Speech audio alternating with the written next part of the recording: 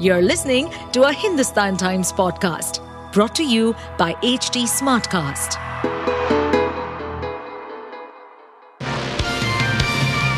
Hello, these are the top news for the day. The monsoon trough, an elongated low-pressure area that was to the north of its normal position, causing heavy rainfall over Himachal Pradesh and Uttarakhand, has gradually started moving south, the India Meteorological Department said on Tuesday. The monsoon trough is lying along the foothills of the Himalayas. It is likely to gradually shift southwards and lie near its normal position from 18th August, the Weather Bureau said in its bulletin on Tuesday.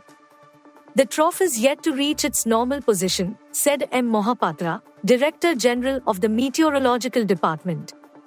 A part of the monsoon trough is between Meerut and Delhi. This is causing rainfall in Delhi.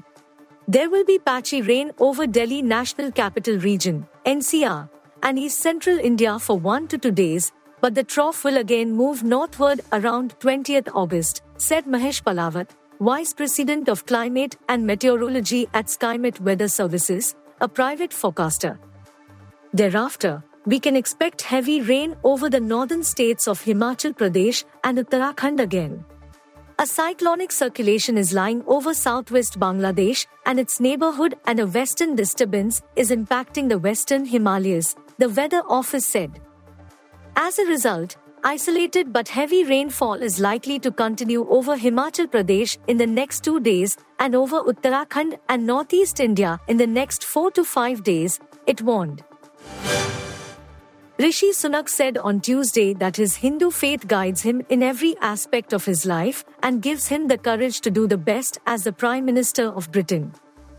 During a visit to the ongoing Ram Katha being conducted by spiritual leader Morari Bapu at Jesus College, University of Cambridge, Britain's first Indian origin Prime Minister highlighted the significance of the event coinciding with India's Independence Day. Bapu, I am here today not as a Prime Minister but as a Hindu, said Sunak, opening his address at the gathering. For me, faith is very personal. It guides me in every aspect of my life. Being Prime Minister is a great honor, but it is not an easy job. There are difficult decisions to make, hard choices to confront, and our faith gives me courage, strength, and resilience to do the best that I can for our country, he said.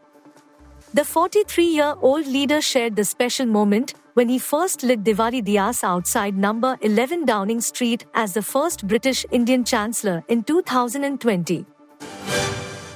The Supreme Court has been the vanguard of institutional governance by enhancing access to justice and promoting constitutional values, Chief Justice of India Dhananjaya Y. Chandrachud said on Tuesday, adding that the functionality of courts is determined by how effectively they can answer the call of constitutional duty. With Union Law Minister Arjun Ram Meghwal in attendance, the CJI said that the past 76 years suggest that the history of the Indian judiciary has been the history of the daily life struggles of the Indian people. If our history teaches us anything, it is this, that no matter is big or small for the courts. It is in the routinely small matters that issues of grave constitutional and jurisprudential importance emerge. The resolution of every legal grievance is important. In attending to such grievances, the courts are merely performing their plain constitutional duty, he said.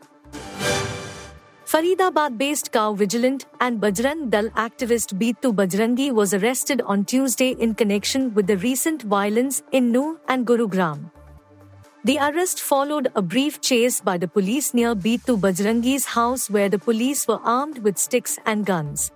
CCTV footage from near Bittu Bajrangi's house showed how plainclothes police officers chased the cow vigilant, who was caught by surprise when the police arrived.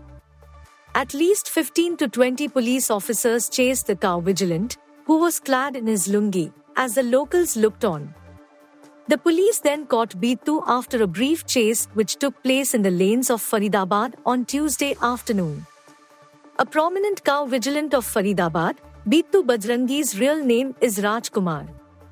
Bittu Bajrangi is the Faridabad chief of Gau Raksha Bajrang Force. His video released before the Bajrang Dal event, Brij Mandal Jalabhishek Yatra, on 31st July, which was attacked by Muslim groups in Nuh, came on the radar as he was accused of stoking violence. Before the arrest, he was questioned by the police. Bittu Bajrangi is the first prominent arrest in the Nuh violence case. Bittu Bajrangi was present at the Bajrang Dal rally when the violence broke out.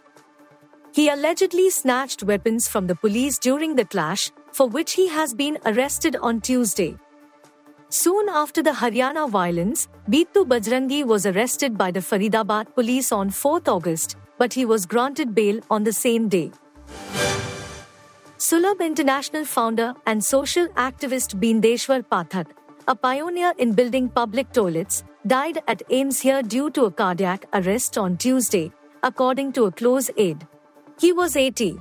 Pathak hoisted the national flag at the Sulabh International headquarters in the morning on the occasion of Independence Day and collapsed soon after, the aide said. While the aide said Pathak breathed his last at AIIMS, a source at the hospital said he was declared brought dead at 1:42 p.m. The cause of death was cardiac arrest, according to Pathak's aide. Sulabh International is a social service organization that works to promote human rights, environmental sanitation, waste management, and reforms through education. In a post on X, formerly Twitter, the Sulabh International Social Service Organization said, Founder Sulabh Sanitation, Social Reform and Human Rights Movement, Dr. Bindeshwar Pathak is no more. He died of cardiac arrest at All India Institute of Medical Sciences, New Delhi. He was rushed to the hospital after he complained of uneasiness in the midst of Independence Day celebrations at the campus of Sulabh, Palamgiri Road, New Delhi, it said. You were listening to the HT Daily News Wrap, a beta production brought to you by HT Smartcast. Please give us feedback on Instagram, Twitter, and Facebook at HT Smartcast or via email to podcasts@hindustantimes.com. Until next time. To stay updated on this podcast, follow us at HT Smartcast on all the major social media platforms. To listen to more such podcasts, log on to www.htsmartcast.com.